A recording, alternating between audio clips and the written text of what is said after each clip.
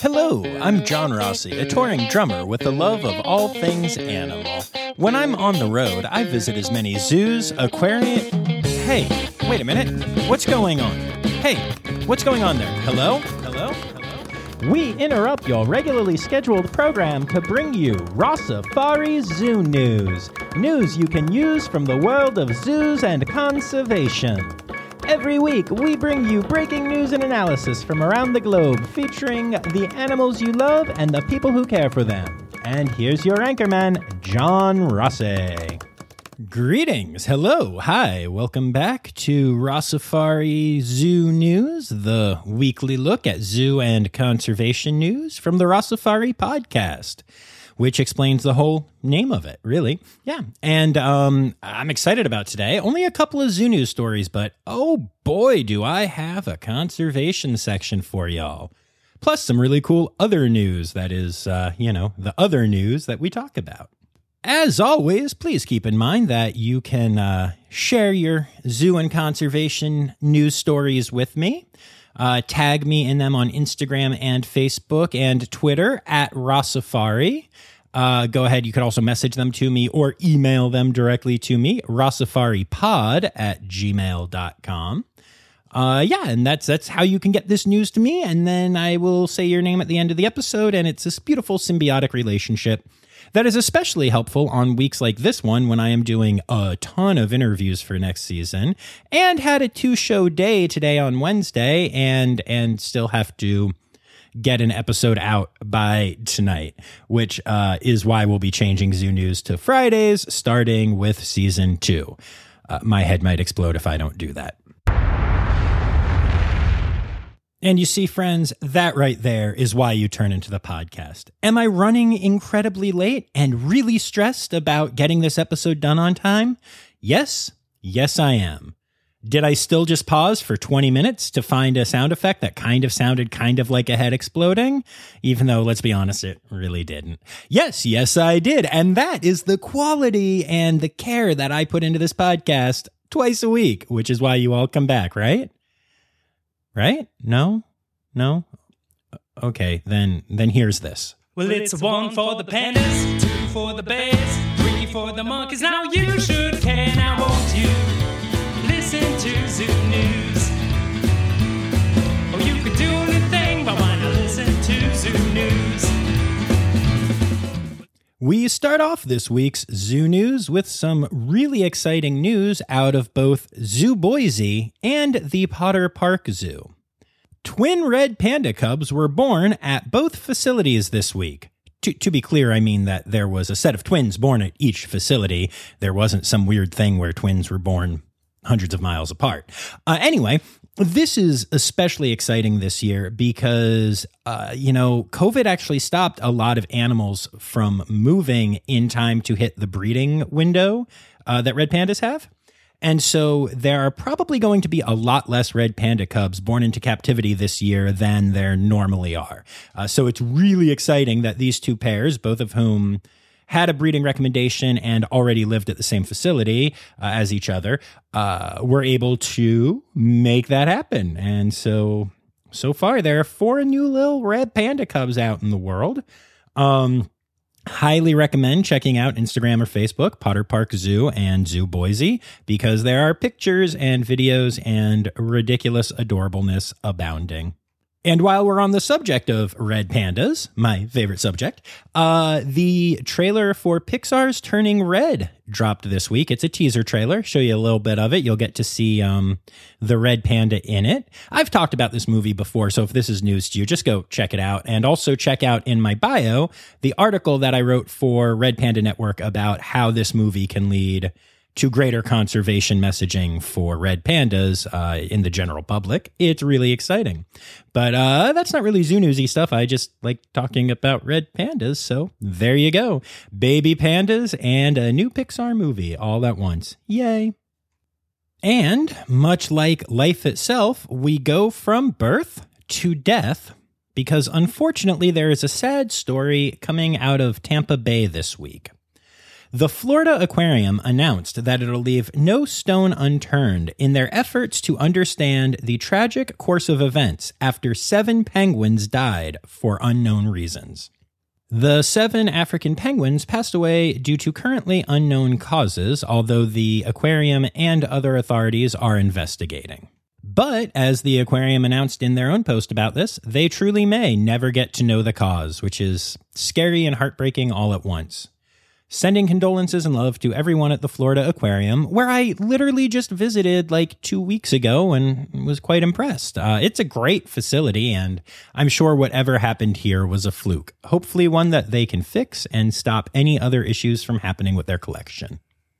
This next story comes out of Lincoln Park Zoo in Chicago, and it's just such a sweet story about the efforts made to conserve species and individuals by zoos.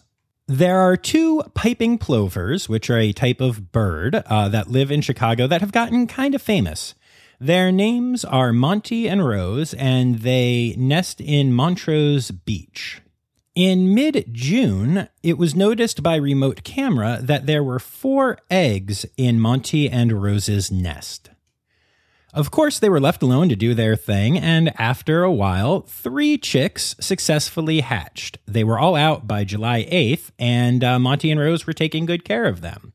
However, a day later, as the adult pair realized that they needed to take care of their 3 kids, they completely halted incubation efforts on the remaining egg. Upon seeing this, scientists from Lincoln Park Zoo, in association with the Department of Fish and Wildlife, decided to take the remaining egg to the zoo to determine viability. The egg was seen as viable and was placed in a hatcher, and on July 10th, the chick was born. Late, but strong, healthy, and vocal. After giving the chick a clean bill of health, it was determined that the chick would be returned to Monty and Rose and its 3 siblings. Upon release, Rose immediately began brooding and caring for the chick as she had for her other 3. Piping plovers are an endangered species, so even saving 1 extra individual in the wild, especially one that is still able to be raised by its parents, is a huge deal. But at the same time, it's why I love this, because it's a zoo going out to save 1 bird and making this huge, extraordinary effort. And it's just the kind of story that I love. And then finally for zoo news, we have some really cool information from the AZA about community-based conservation efforts during COVID. Many zoos, including Utah's Hogle Zoo, Woodland Park Zoo, Brookfield Zoo, Lincoln Park Zoo, and others, have found that a huge number of people became interested in participating in community-based conservation efforts through their zoos during the COVID lockdown. There are a variety of reasons for this. For starters, technology changed things. Hogle Zoo in particular used to do some in-person trainings for their community-based conservation efforts, and a lot of people couldn't attend them because of job hours or just being busy. However, when they went virtual for their trainings during the pandemic, more people than ever signed up, participated, and got involved. And now they have switched to a full-time hybrid learning process for new volunteers in order to encourage the numbers to stay up. Other zoos noticed that because they had to go digital while their doors were shut and share their educational stuff online, they ended up sharing more about their community-based conservation efforts, and that got people really interested because they were watching the videos and started signing up in record numbers. Other zoos, such as Woodland Park Zoo, came up with scavenger hunts that people could do in the wild, looking for certain things that they are researching, and thus helping grow their database of where those animals can be found, while at the same time engaging the public in something that would keep them interested, occupied, and out of crowded spaces. It's kind of cool to look back at the last year and a half and all of the pain and suffering that happened during it and realize that at least some positives came from it in the conservation world. And the more people that we have involved in community-based conservation, the more people there are trying to save animals and save the planet. And that is a beautiful, beautiful thing. And now, Stereotypical Animal Podcast theme song. Here to conservation news. Rhode Island has banned the releasing of 10 or more helium or other lighter-than balloons outside in an effort to protect wildlife. The new rule goes into effect in November, but let's be honest, we shouldn't be releasing balloons starting before this law, starting in Rhode Island or elsewhere. Balloons are really bad for animals, y'all. It gets into the water and can really mess with sea life and pond life. It can also just cause problems with wildlife that try to eat it and get it ingested in them, or even get entangled in the balloons and their strings. So no more releasing large numbers of balloons in Rhode Island. Unfortunately, there's only a $100 fine if you violate this rule, but hey, it's a start and every little bit helps, right? This next story is kind of weird, not in that it's bad news or weird news, but in that it exists. So I had this sent to me from a couple of people, which is why I decided to go ahead and do it. But according to China, the giant panda is no longer endangered, but is considered threatened or vulnerable. This made news this past week because Chinese officials have officially announced this move on their own list. However, the reason I say it is weird is that if you've listened to all these episodes, you know that I frequently use giant pandas as a great example of how conservation efforts can work, because they were an incredibly endangered species that, as of 2014, is now considered threatened and not endangered. The International Union for Conservation of Nature, often referred to as IUCN, is the group that runs the Red List worldwide that keeps track of the endangered status of various species. And as I mentioned, they made this change all the way back in 2014 when there were a lot more pandas in the wild than had been seen before, and there was a 17% rise in population in the decade up to it. So this is kind of old news, but it's cool that China is recognizing it. And I mean, hey, a conservation win is a conservation win, whether it happened in 2014 or 2021. So I thought I'd put it out there. Yay, giant pandas no longer being endangered. Now let's make sure that happens with red pandas too, because they're the real panda. Now, y'all may remember that I love me some ear tufts, right? Binturongs, one of my favorite animals, have them. And just in general, tufted ears make me really happy. That is why I am so excited that a recovery plan has been introduced for caracals in India. Caracals in Africa, and in the savanna in Africa specifically, are doing pretty well overall. However, in India, the caracal has become an endangered animal.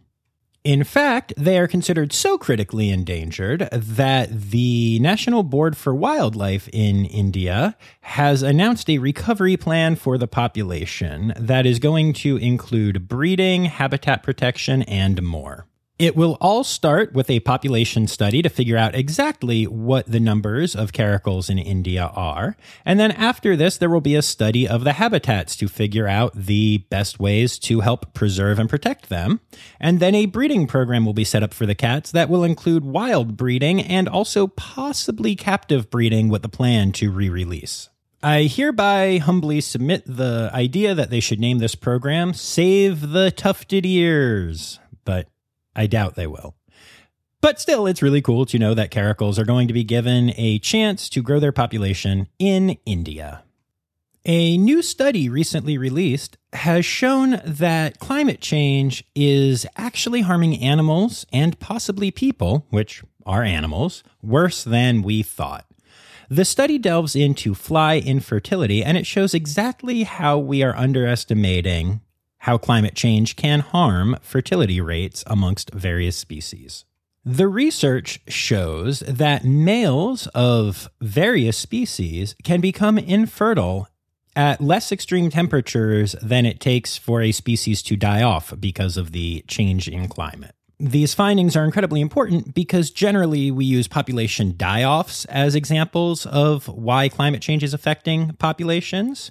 But in this case, it might mean that we're having infertility issues well before we see the die-off, which is obviously going to lead to extinction in the wild. A variety of species is being studied for this, and there are some that show real problems with just a few degree temperature change. For instance, corals can have less sperm production and messed up egg cells if the temperature rises by 2 degrees Celsius. And in many beetle and bee species, fertilization success drops sharply when temperatures rise. High temperatures have also been shown to affect fertilization or sperm counts, which I apparently just portmanteaued into spertilization, which I kind of like, so I'm leaving in here. Anyway, spertilization gets messed up in cows, pigs, fish, and a variety of bird species. The scientists in question also did a ton of studies on flies, and the results were devastating. Without going into a ton of detail, the scientists are not entirely sure that their findings would extrapolate to many other species, including mammals, including humans, obviously. But it is very possible. And either way, unless global warming is radically curbed, animal fertility will likely decline. This means Earth may be heading for far more species extinctions than previously anticipated. No thank you. But hey, in an effort to save species, Wild Animal Health Fund, our lovely friends, are stepping it up again. They recently posted this thing that I just found fascinating. I'm literally just going to read it. We all know the disastrous impact of COVID-19 on human populations, but what about animals? Some animal populations have been devastated by the virus, while others, like gorillas, have only self-limiting infections, a disease that tends to go away on its own. The role of animals as incidental hosts is largely unknown. And this means the zoo veterinarian community has a unique opportunity and responsibility to use their collective expertise in order to better understand what species could be susceptible to COVID-19. And who's funding that research? You guessed it, the Wild Animal Health Fund. This specific study will use archival tissue to determine the presence, density, and distribution of receptors for SARS-CoV-2 in various wildlife and zoo species. How cool is that? You know, I find this next story kind of fascinating. I remember back when I was in school, and we were taught about how indigenous people tended to have this great connection with their lands and nature in general. It turns out that while that is true, it's also not as much a part of history class as it should be a part of a current events class, because indigenous populations all around the world are actually the world's biggest conservationists. A recent study has shown that roughly 21% of all land is still owned or at least lived on by indigenous people, and that those people in their local communities always take good care of conservation efforts, take good care of their animals and their plants, and thus are protecting 21% of the land that we have on this planet. In comparison, protected and conservation areas overseen by countries cover just 14% of all land on Earth. This includes things like national parks and protected forests and animal sanctuaries and all that good stuff. So first of all, it's kind of crazy to think that there's as much as 35% of the land on this planet that is currently considered protected, but even crazier to think that indigenous people are doing a better job of it than all of the governments of the world. Well, actually, I guess that's actually not shocking to think about at all, but it is rather impressive. Of course, you may be surprised that you haven't heard this before, but really, you shouldn't be, because indigenous people are unfortunately left out of many conversations, including often the conservation one. Hopefully, this study will help that to change and people to move forward appreciating the original conservationists who are still making an incredible, huge impact today. In non-Indigenous conservation news, the Vermont Fish and Wildlife Department recently began field testing a passive monitoring approach to remotely detecting timber rattlesnakes. This is really exciting. These are snakes that have already been tagged with their passive integrated transponder tags, and known dens were surrounded with this antenna system that would record the tag when the snakes would move across it. In the 13 days that this system was used, 7 timber rattlesnakes were detected, 4 of which had not been detected since 2011, 1 of which had not been detected since 2013, and 2 of which had not been detected since 2017. This is really cool, y'all, because it means that there are less people going into the field and less impact to the snake, and also less impact to their habitat because of people coming in with gear and stuff. And it's going to give a much better idea of exactly how the population of timber rattlesnakes is doing when they're not running away from, well, slithering away from the humans that are trying to count them and see them and find them. This is a major technological advance that is really going to help with the tracking of this incredibly endangered species. Oh, and it's also good for the humans who don't have to risk getting bitten by a timber rattlesnake, which, probably a good idea to minimize all of that. So, go team!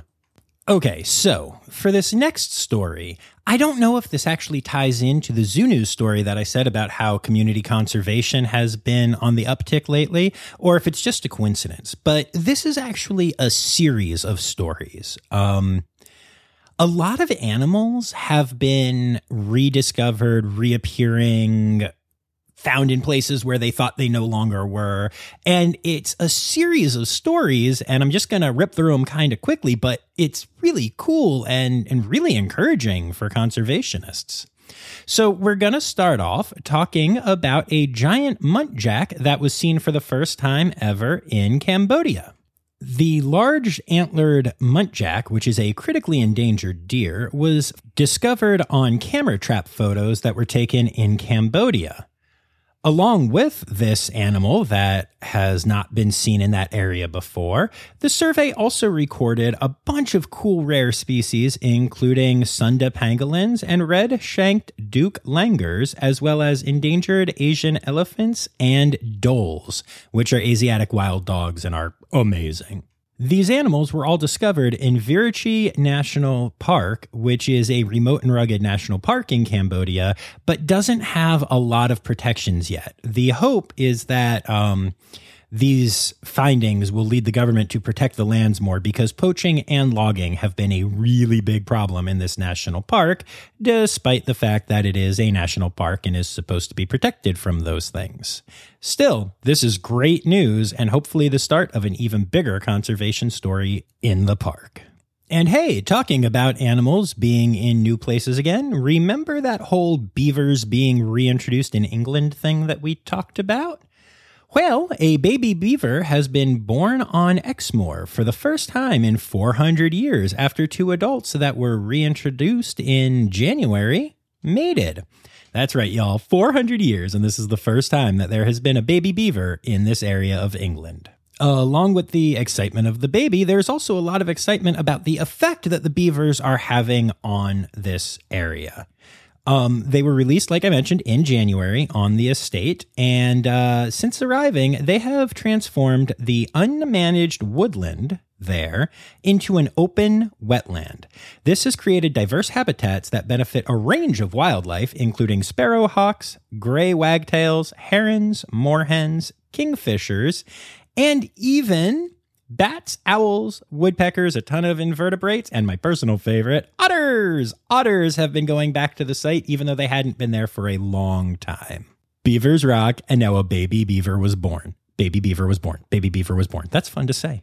And sticking with our theme of found lost animals, a chameleon species that I'm going to attempt to pronounce and probably say wrong has recently been rediscovered in Madagascar after not being seen there for a full century. A Voltskaus chameleon, one of the most colorful of all the chameleon species, was recently seen in Madagascar. It's not entirely surprising that they are hard to see, as they have incredibly short lifespans and live in remote environments that are often threatened due to deforestation. However, many scientists have actually expected to find this species again at some point in the last, 100 years, and many are not actually surprised that they found a new one, but in fact that it took them so long to do so. Very little is known about the species, as we didn't do nearly the science that we do now 100 years ago.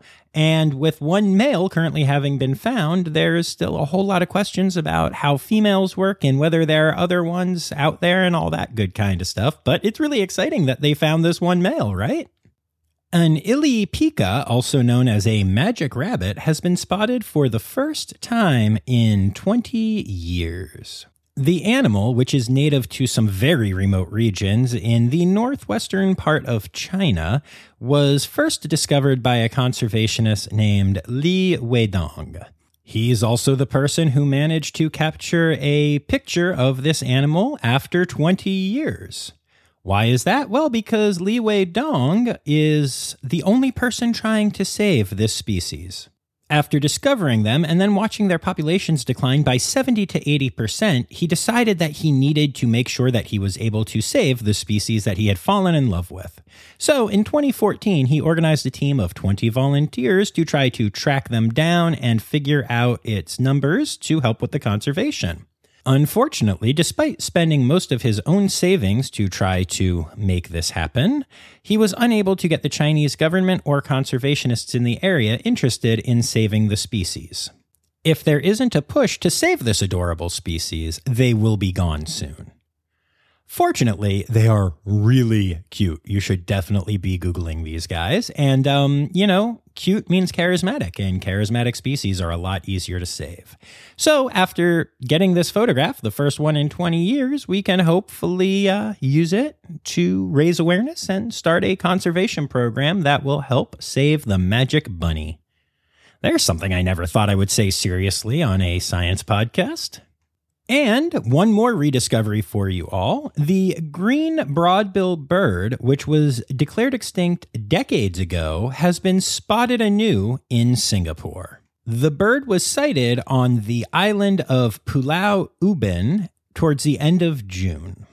While it is only one bird that has been seen so far, this will hopefully create more awareness, more interest, and get more birders out to the island to non-invasively look and start to figure out if there are more of these animals. Because really, odds are there can't just be one, right? I mean, it could be the last one, but, well, that would make me sad. So I'm going to go with there are more of them. And this is a rediscovery. And hopefully, yet again, we will be able to take a population study and figure out the best way to save this species by growing the population.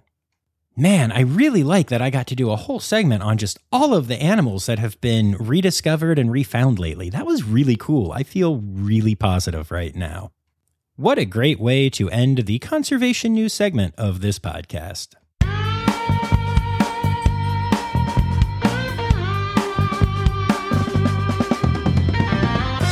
In other news,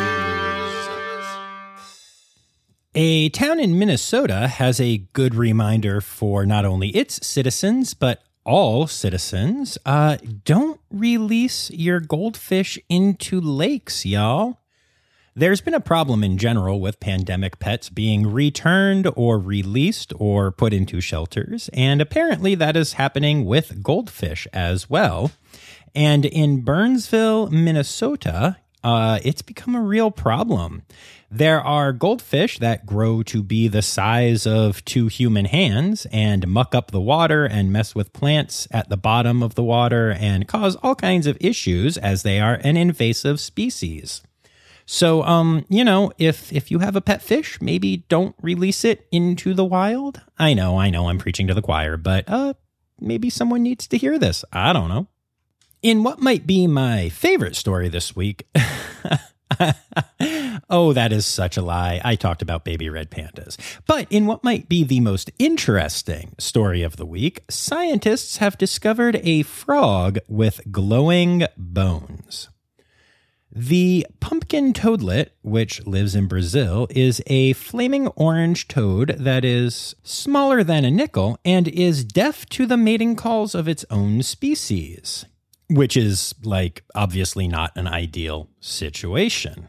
So scientists started studying this, trying to figure out how deaf to mating calls frogs are, mating, and as they studied the frogs, they found out that the toadlet glows. When examined under UV, ultraviolet light, the toadlet's back and head glowed blue.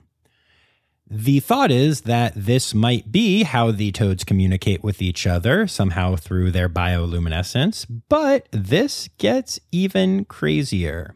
The glow actually comes from a fluorescent skeleton shining through translucent patches of the frog's skin. Yup, that's right, y'all. This toad has a glowing skeleton. More research is still being done because there are kind of two hypotheses as to why this may be the case. If it is discovered that pumpkin toadlets can in fact see UV light, then it is believed that this is what they use to attract mates rather than mating calls, which they can't hear. And if not, it is possible that the glowing bones may serve to warn would-be predators of the toadlet's toxicity. All I know is that I think it's really cool that there's a toad with glowing bones, and also that I like the word toadlet. In less cool animal news, it's that time again. The spotted lanternfly eggs should be hatching soon.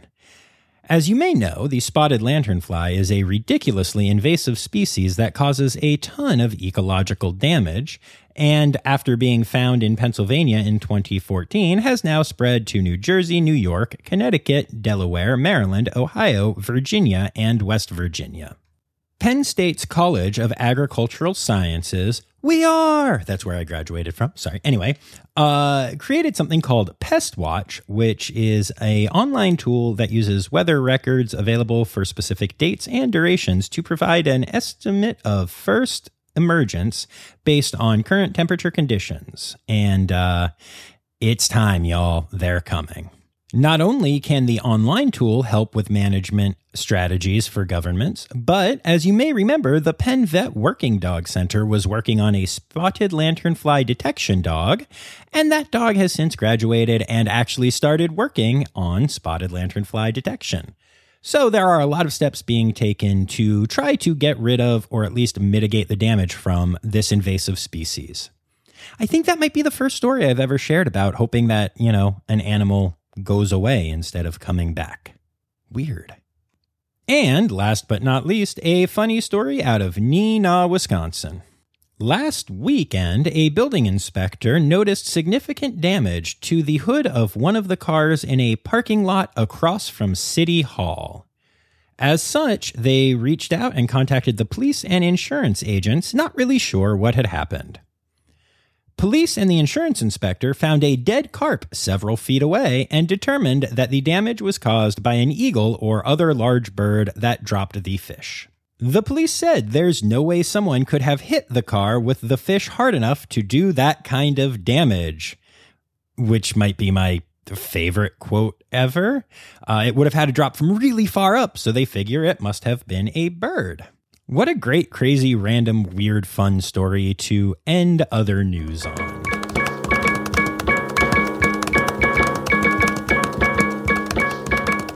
And now it is time for your animal holidays. Keep in mind, it is Wild About Wildlife Month, National Bison Month, and Plastic Free July. This upcoming week is also Coral Awareness Week and National Zookeeper Week. Y'all know I'm a fan of that one. And now for your individual days. On Thursday the 15th, it's I Love Horses Day. Friday the 16th is World Snake Day. Tuesday the 20th is National Moon Day, which I plan on celebrating by thinking about moon bears because they are awesome. And those are your animal holidays for the week.